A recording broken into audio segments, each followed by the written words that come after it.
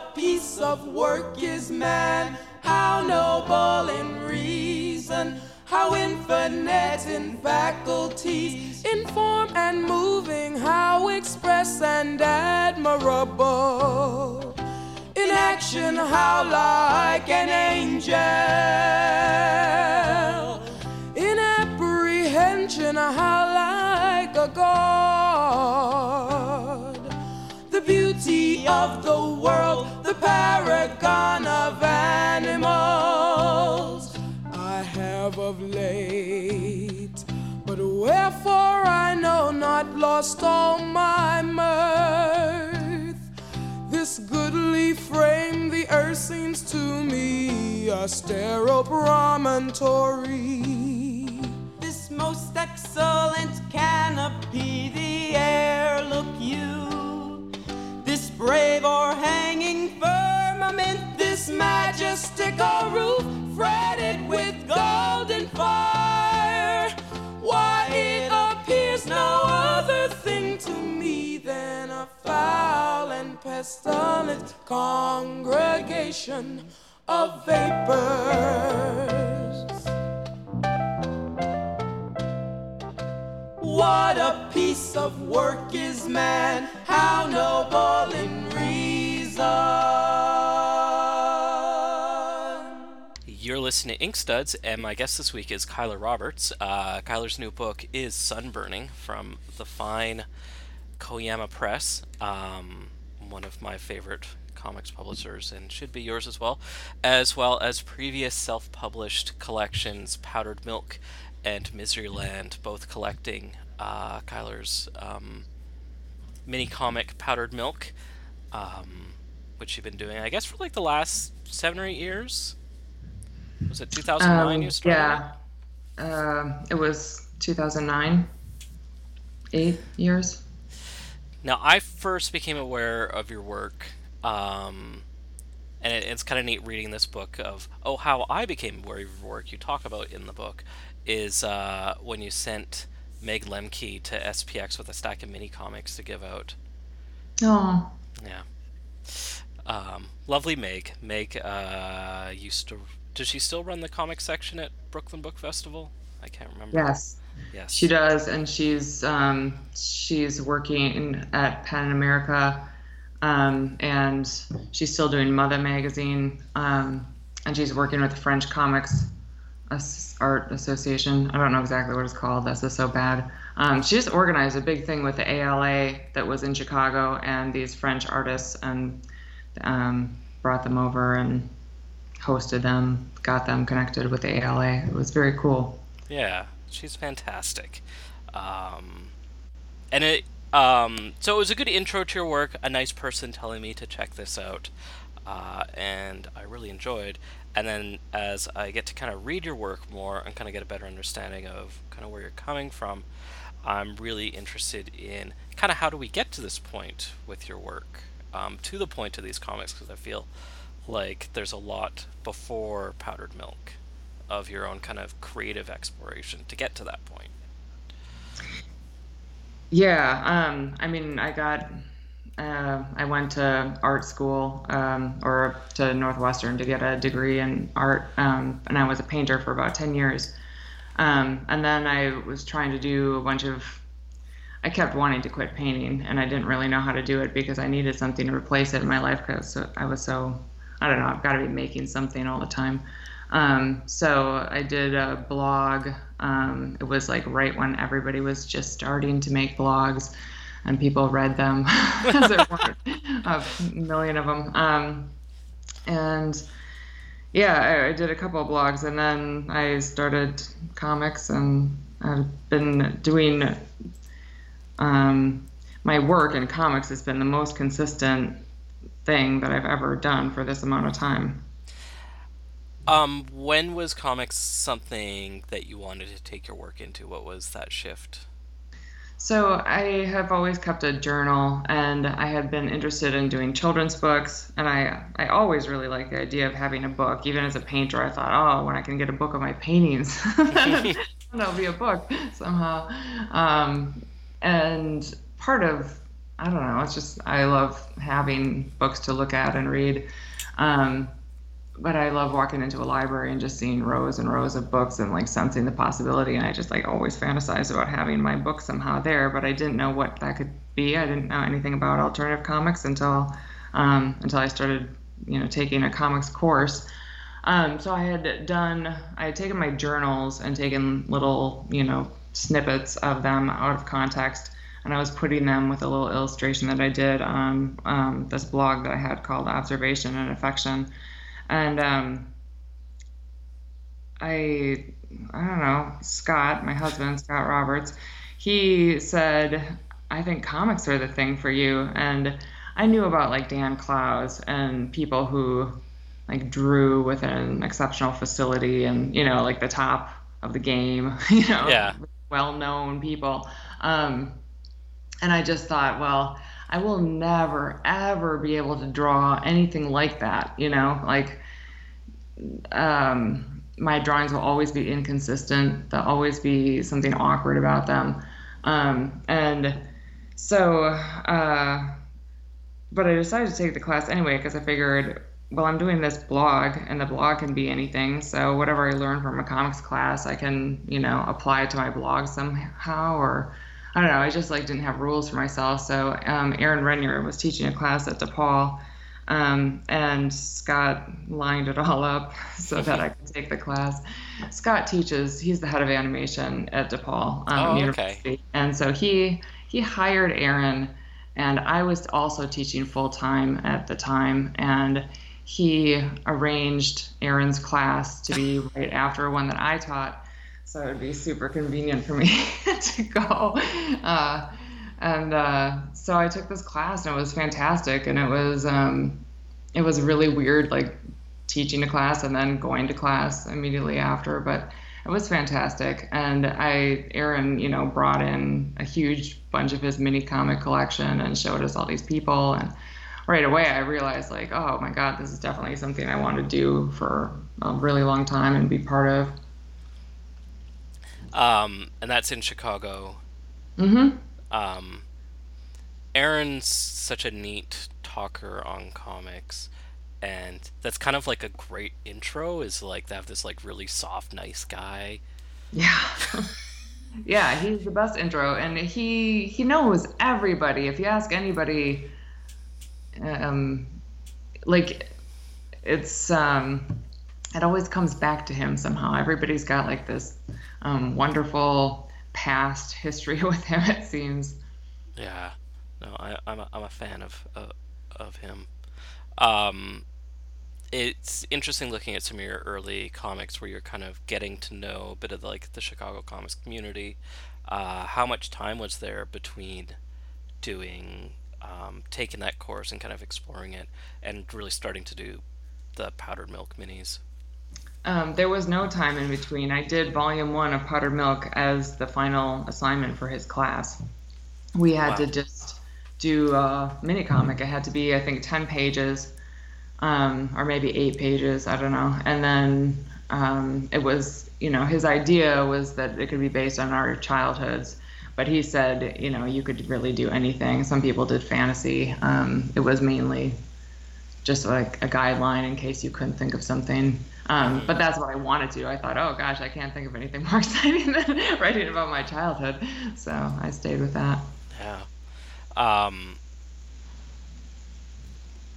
Going into doing autobio or memoir type work, what do you find you want to get to capture with that stuff? Because you veer between short stories to one panel moments, and I'm interested of like kind of how you catalog your life in that way. Yeah, I mean, there's a big difference between, my life and my comics, and there's a big difference between like the journal writing that I do, which is for me, and my comics. And I'm aware of, editing, and everything is true, pretty much. I mean, I might like have a conversation in my kitchen and draw it somewhere else outside or something, and the words are edited, but they're as close to reality as I can remember it. But it still seems like really like my cartoon self really is a character, and I think of that as like a very different person from who I am. I mean, it's funny how honest you can be about experiences, but I still feel like I have a sense of privacy. I still feel like I'm living my life without like watching it with a comic lens, you know? You're not like going to a moment and going, okay, how's tonight going to make it into my strip? Like, it's Right. a separate role. Yeah, it's separate and things come back. Like the timing, I think, has gotten more and more detached from when things happen now that I'm working on full books. Like Sunburning was all new content made for that book. Nothing was done as minis. And the book I'm finishing now is the same. And I've just finished inking material that happened last summer. So it's having it, I don't know, writing stories that happen at any time and not just like last week or something. Also, I don't know, it gets, I don't know, more into the realm of creative writing, I guess. And Yeah. Well, I mean, less- you have less of that immediacy where it's like you did that experience and now you're doing something about it where you have a lot of reflection going into it, I Right. guess. And I don't mean that journal writing isn't creative writing. Like I love a lot of cartoonists that write in a really direct way, almost like they are, it seems like they're writing to themselves, you know, they journal so Yeah. kind of faithfully. It's not what it's not what I'm interested in doing, but I love it when other people do that well. Yeah. No, I get that. And I think one of the things I find interesting about your work is there is a big openness to it, which you don't really find as much in journal stuff. I'm trying to think of how I mean the openness, like it really breathes. Because sometimes I think of journal stuff like Gabrielle Bell, where it's dense and you're like fully immersed into what's happening that moment and that day. Where with your work, I'm finding there's more space. Does that make sense, or am I totally just... Yeah, no, I mean, her work is very text heavy. She also draws a lot of people in many of her panels. Like, they are really dense visually and in terms of content. And she's one of my favorite artists. I'm like always really glad when there are these differences because you know, if I'm going to copy anybody, like she would be the person I would be most likely to copy. So I'm happy that, you know, that we're not that similar. Yeah, I think that I try to edit my work. You know, I write a paragraph and then I try to get it down to a sentence, or I write 12 pages and, you know, it ends up being a 3-page story. That's happening more and more. And I think that that's actually where the like space comes from, realizing how much stuff I don't need to put in there. People can fill in the blanks. Now you, I'm a little interested in your previous painted work, and I'm wondering if there is any connection there at all between where you kind of arrived and ended up with your comics, and like, was it figurative? Was it not figurative? Yeah, it was photo real paintings from my snapshots pretty much, and it was a lot of people, dogs, some of it was still lives. But even when it was like not figurative, I mean, a still life is almost figurative. I mean, I guess it is in a sense, because there's like a main object, you know. I never did like just a space. I wanted it to be so much about like a glimpse of life and a personality, and a sense of humor. Like those are the things I think I'm definitely striving for with my comics, and I wanted my paintings to be that way. But painting is so tricky. It's so hard to communicate through painting. It's got its own language. It's got, you know, a history that's like always referencing itself.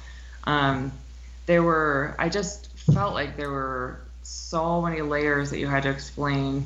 Yeah. And I just expect somebody to like look at the painting to just get it. You look at it and you get it, right? Yeah. You know?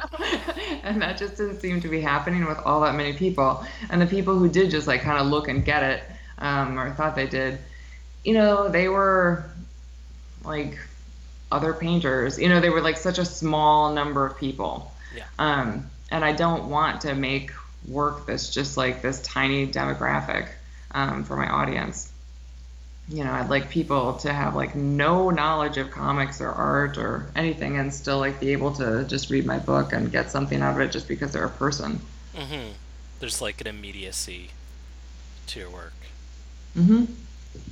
Yeah.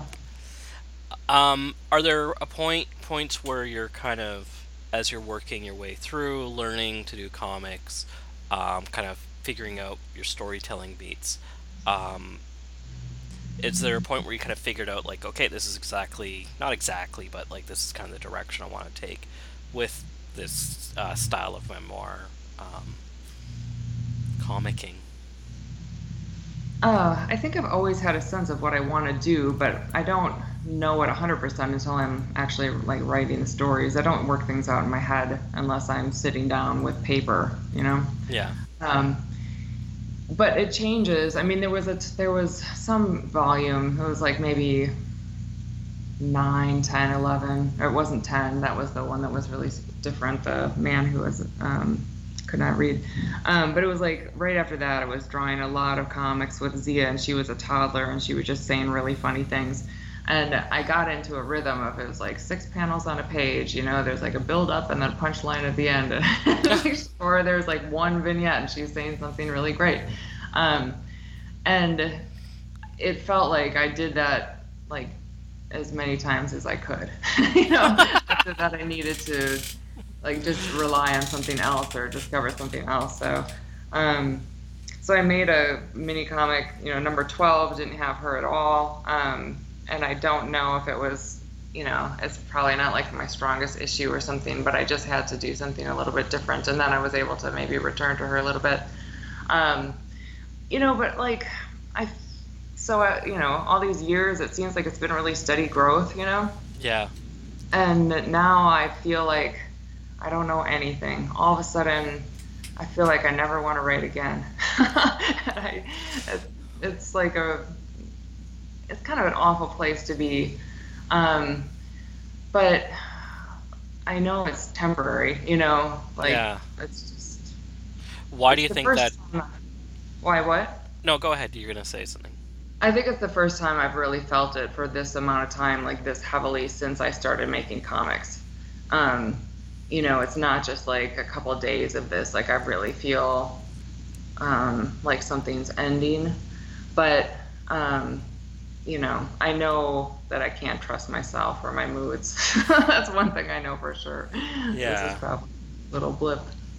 Is there anything like creatively that you kind of get caught up in? Is this like something you felt with with painting, where it's like... With painting, I felt it all the time. Every 3 months, I had finished a body of work, and I felt like, okay, that's done. I can't do that anymore. I have to start over completely. Yeah. And work would really shift. I would, you know, have a very different look for the next 3 months. I mean, that just went on for years. So, and a lot of that was style, like changing, I don't know, or subject matter. I mean, I don't know. I just like, I suddenly feel like I don't want to write about myself. Mm-hmm. And that's been kind of the glue. That's been very consistent. It's interesting, like, when you place, because everyone writes about themselves. Yeah. When they're doing sci-fi, they write about themselves. Right. But it's that difference of when you make yourself a character and when someone else is a cipher for your character. Mm-hmm. Yeah, that's true. Well, let's talk about your latest work from Koyama, Sunburning, and kind of that shift from compounding everything into mini comics or into shorter stories, and kind of what the idea was with that as a longer work within itself. Yeah, I mean, the structure actually ended up being almost the same. It's a bunch of shorter works that could have been put in minis and like after the fact. And I think for Sunburning, even though it was made as like one big book all done at the same time, or not one big book, one book, I finished it story by story, So I had this like constant kind of, writing, penciling, inking, whatever, cycle going on. I think like definitely things are fragmented in the way I experience in them, the way I remember things. Sequence doesn't seem to mean that much to me. And it's not just in the way I write. I mean, it's definitely in the way I teach. I tell people like the first day, I'm not going to follow any order. I'm not even going to be able to read the syllabus in order. I just can't do it. But everything comes out and gets covered in its own time. And it allows for, spontaneity. Like in the middle of a critique, somebody's drawing will remind me of rhythm, or something. And then I'll give a little talk on rhythm, like in the middle of it. Because the example is just sitting there ready to go. So I don't know, I guess like with my writing, there are all these things, like I think this is, like there are people I would like to write about, or, some aspect of my life that I think like would make a good story. But then when I sit down to write, something else will come out. It's not what I like intended necessarily, or planned. It's just what comes out at that second. And it's not something that's even been on my mind necessarily. So it's like this, I don't know. It's just a fragmented mess. I feel like I don't have control over it, but I do it in my own peculiar way. I didn't feel fragmented reading the book. Like I know it's, vignettes, little short pieces.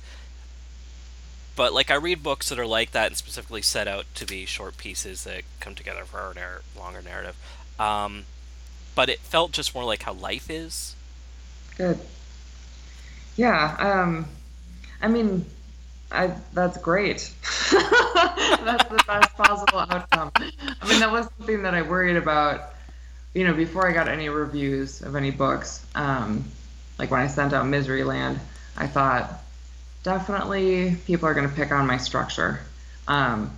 Because in that book, it is like a lot of vignettes and stories. And then there's, one section, the one I said is volume 10, The Man Who Cannot Read, is like so totally different from everything else in that book.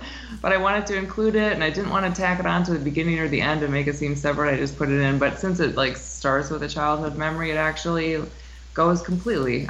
It is the way people live. Things happen in one day, and then it makes it seem connected, but that's the only reason why.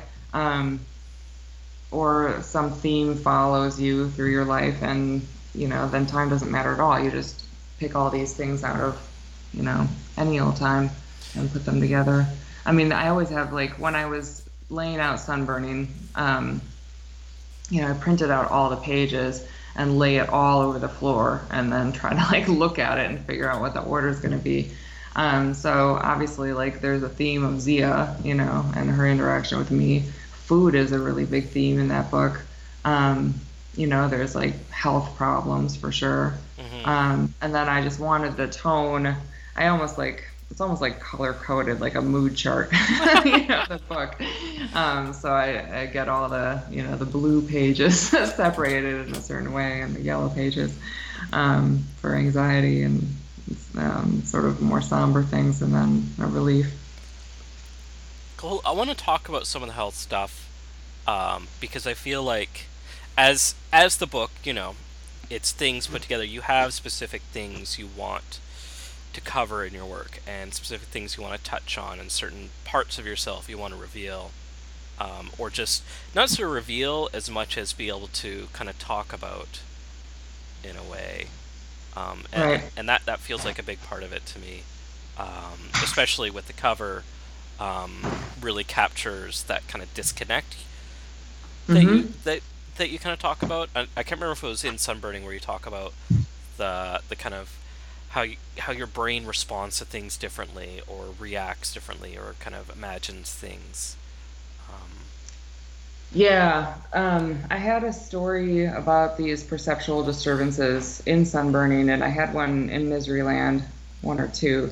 Um, and during periods of my life, have, it's illusions, I guess is one word.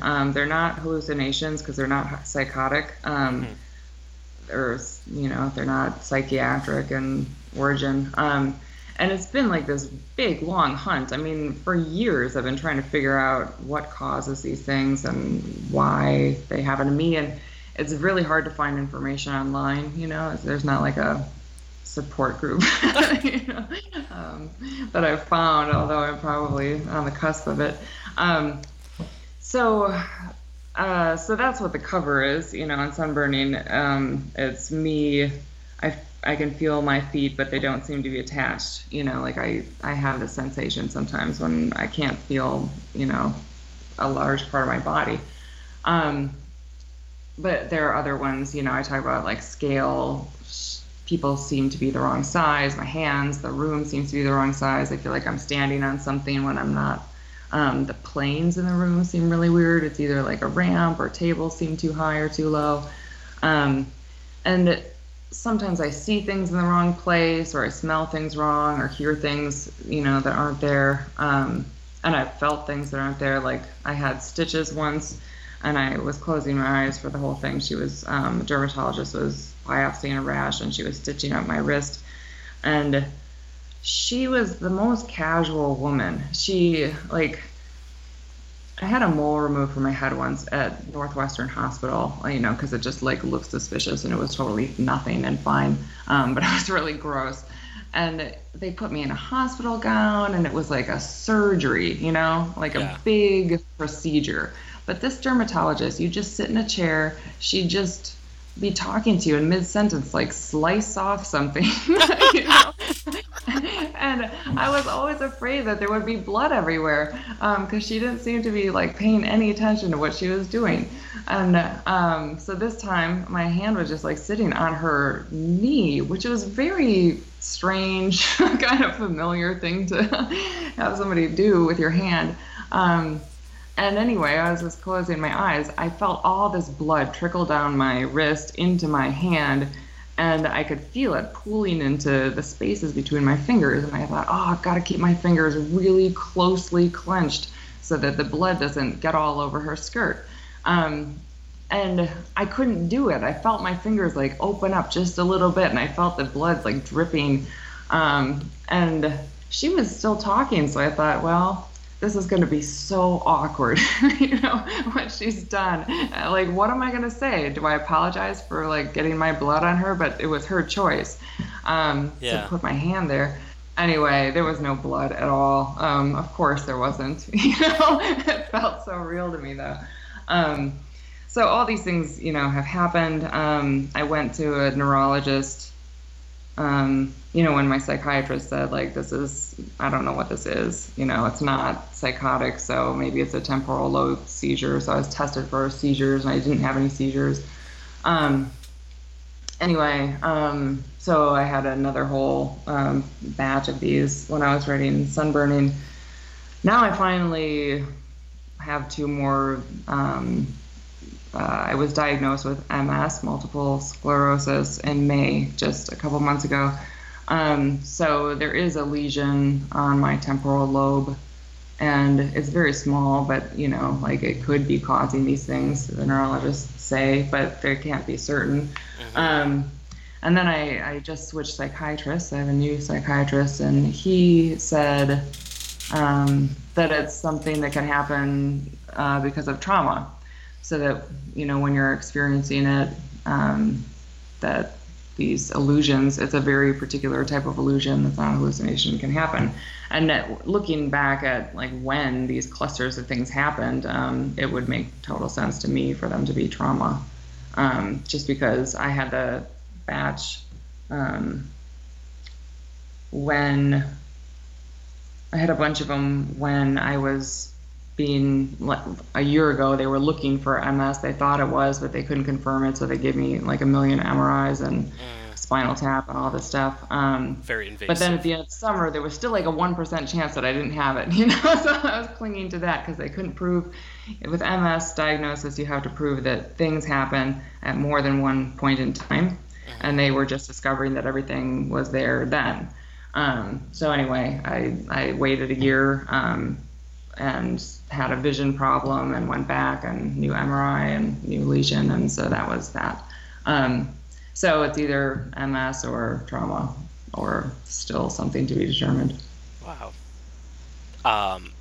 Have you been able to kind of navigate it as you kind of understand it more, or is it just something that you just kind of deal with and just kind of have to like move around with this?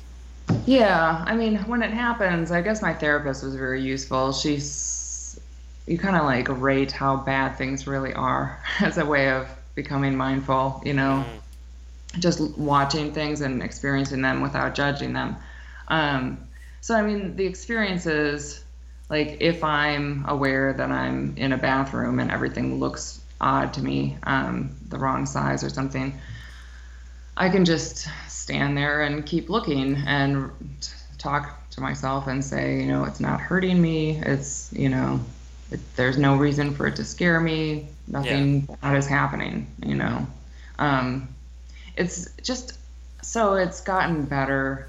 It's easier to handle, but it's like very disorienting. I mean, it just happened to me the other day on the beach. I was watching this woman, this really gorgeous woman in a bikini walk by. I like to stare at the beach a lot. So I was just totally staring at her. And then all of a sudden, she seemed like the biggest woman I've ever seen. Like, she seemed like she was 7 feet tall. Yeah. And she was walking past people, and I was like, okay, she's walking past that man. That man has got to be, you know, like over 5'8". How tall does that make her? And I was trying to calculate it, and then I was trying to figure out like what plane they were standing on and how far away they were. Anyway, the more I thought about it, like the larger she seemed, and the more impossible, like she was a giant. But, you know, I don't know. It's kind of fascinating. I mean, I don't know. If you can get over like the scary part, like it is really interesting to experience the world in a different way. It makes you really look at things, I guess. It's like momentary psychedelic experiences. I guess. I mean, I've never done psychedelic drugs, but it probably is like that, you know? Yeah.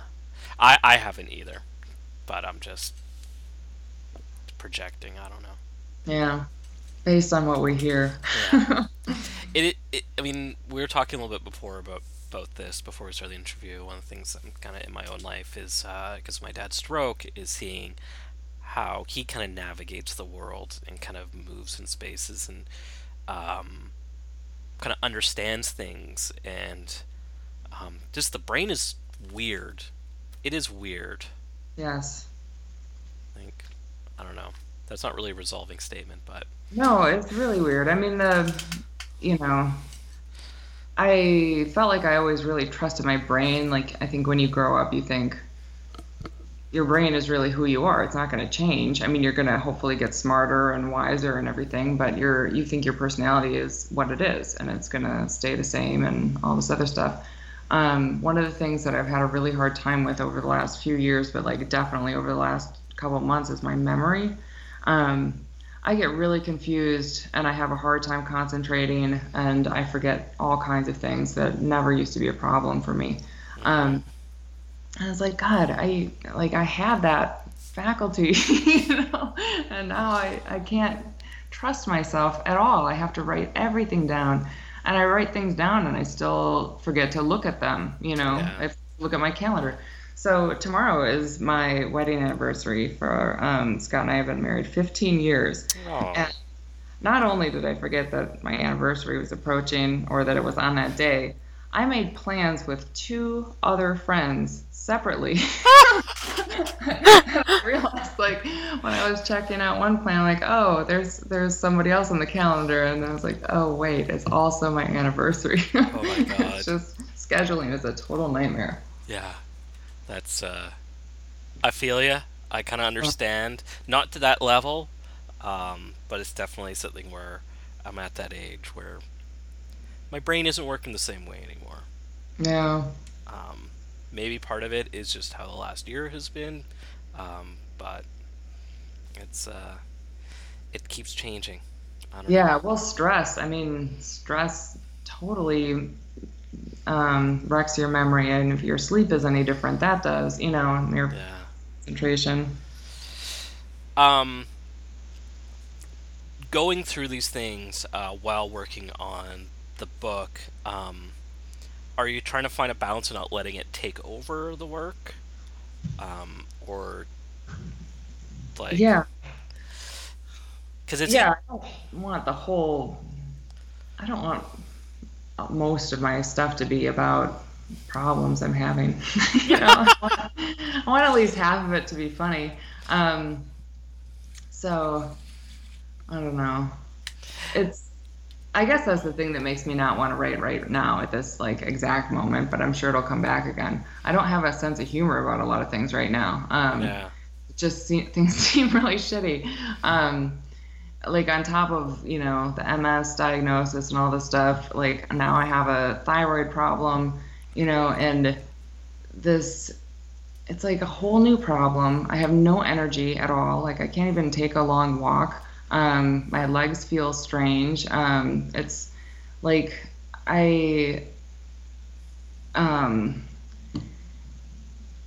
I'm waiting for test results, to tell me exactly what terrible thing is happening. I might have to have surgery. I might have to have something biopsied. It's like all this, it's like I won't even find out what's going on when I finally get these results. I'll find out that I need to take more tests, and what they'll be eventually. And then I have to wait for those. Like I'm in this whole summer of health feeling bad and this weird waiting game. And it's like, I mean, I think it's fine to tell people what's going on in your life. And in yeah, some ways, I want people to know, like, this is why I'm so terrible at writing emails back right now. I really do need to kind of like make giant excuses for myself.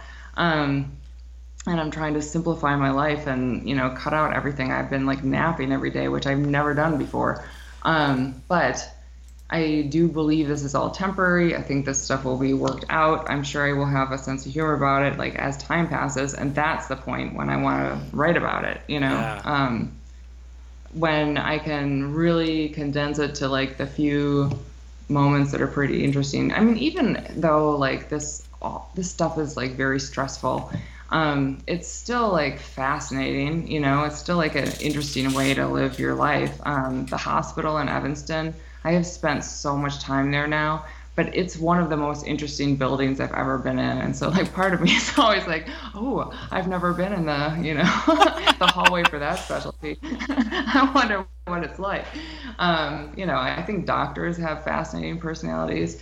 Usually, I do like learning about the body and how things work. I don't know, like, I don't even mind getting an MRI anymore. I mean, I don't even check that I'm claustrophobic. I'm like totally fine with that whole process. that's all Yeah, good. it's like super loud. It's fine. I mean, it's just, I don't know. The thing that's like the worst part of any of it is that, these things like trigger depression, for most people they would, and for me it certainly does. I mean, I'm prone to that as can be. Yeah, So it always comes back to that, like fighting depression and fighting anxiety, which is like the same old story. And I have all these, I have my support network, I have all these lifestyle things that I do and, whatnot. But it's like this whole thing about that people do, they compare themselves, well, yeah, at least this isn't happening, yeah, it could be yeah. worse. It doesn't Everyone matter. has it worse. No, it doesn't matter. And it's also like, for me, the worst is the depression and the anxiety. It does not get worse than those feelings. A panic attack is worse for me than any moment when, I Yeah, was like being told I had MS or like feeling like, I mean, my vision I lost vision partially in one eye for a while, and it was like right before TCAF, and I was wondering if I would be able to draw on people's books. But like the situation isn't that bad. Like, who cares? If I couldn't sign books, I couldn't sign books. I was able to, but like that's not that big of a deal. It's the anxiety that you feel, like wondering how bad it's going to be, and just like, having that get out of control, feeling like the world is like a totally unsafe place and fearful every moment and catastrophizing and all that stuff. Like that is the problem. And I was thinking like, the people who kill themselves, I mean, I'm not suicidal or anything, but the people who actually carry it out, it's because of the depression, the anxiety, the mania. It's not because of their circumstances. I mean, it can be triggered by their circumstances, but it's like people don't kill themselves once they are diagnosed with cancer, No.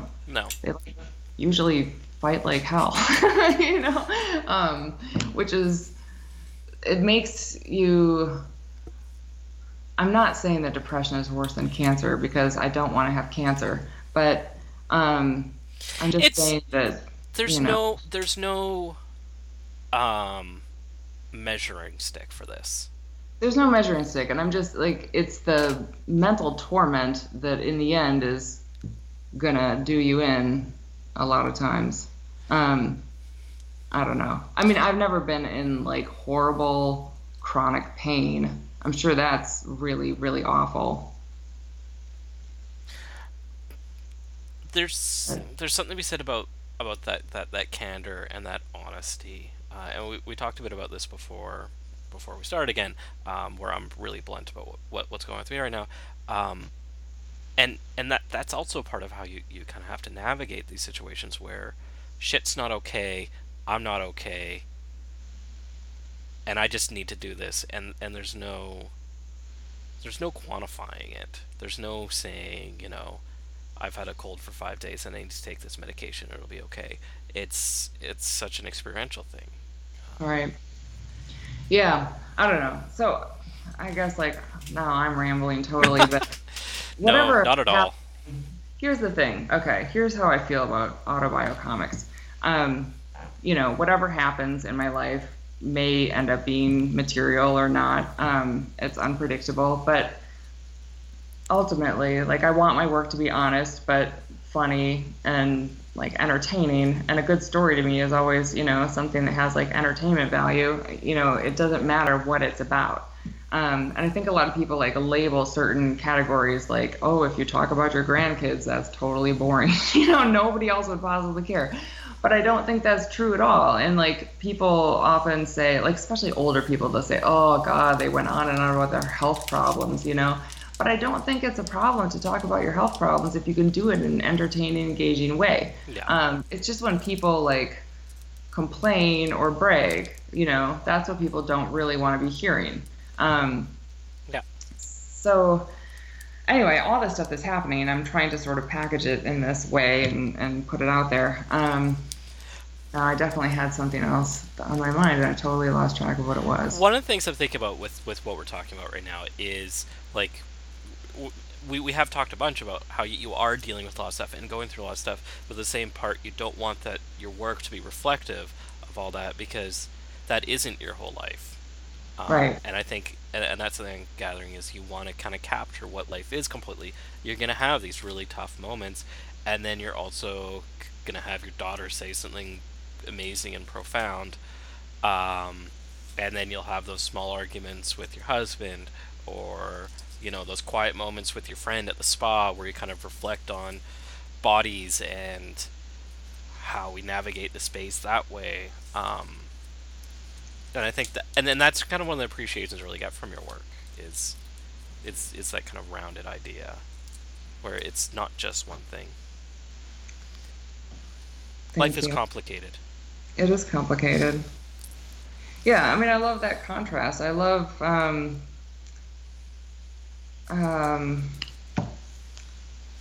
television shows and movies where, like the closer they mix those things in, the bad and the good, the funnier the tragic scene is.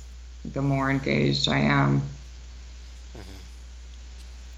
Now, you've been at a bunch of conventions this year. Are you doing any coming up? Yeah, SPX and CXC are going to be the ones I'm doing in the fall. All the X-Cons? Yes. Just for Zia, whose name starts with X.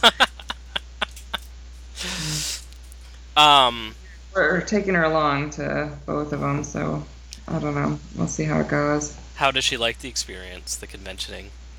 It's mixed. I mean, she's pretty good about it. You know, she's on the iPad a lot of the time. It's just hard to say. I mean, every year, kids change so much from year to year, so you think you sort of figure things out when they're 5, but then when they're 6, they deal with a convention or a number of things in a very different way. So you have to sort of figure it out.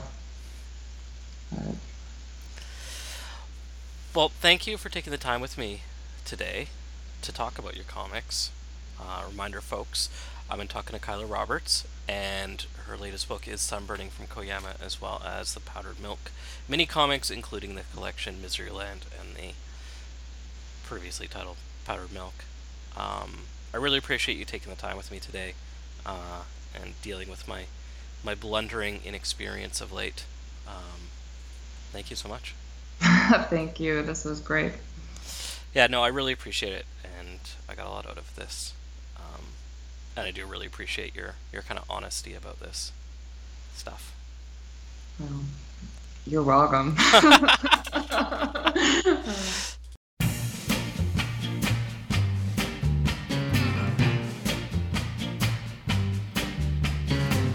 Sugar dumpling, you my baby, I love you in every way.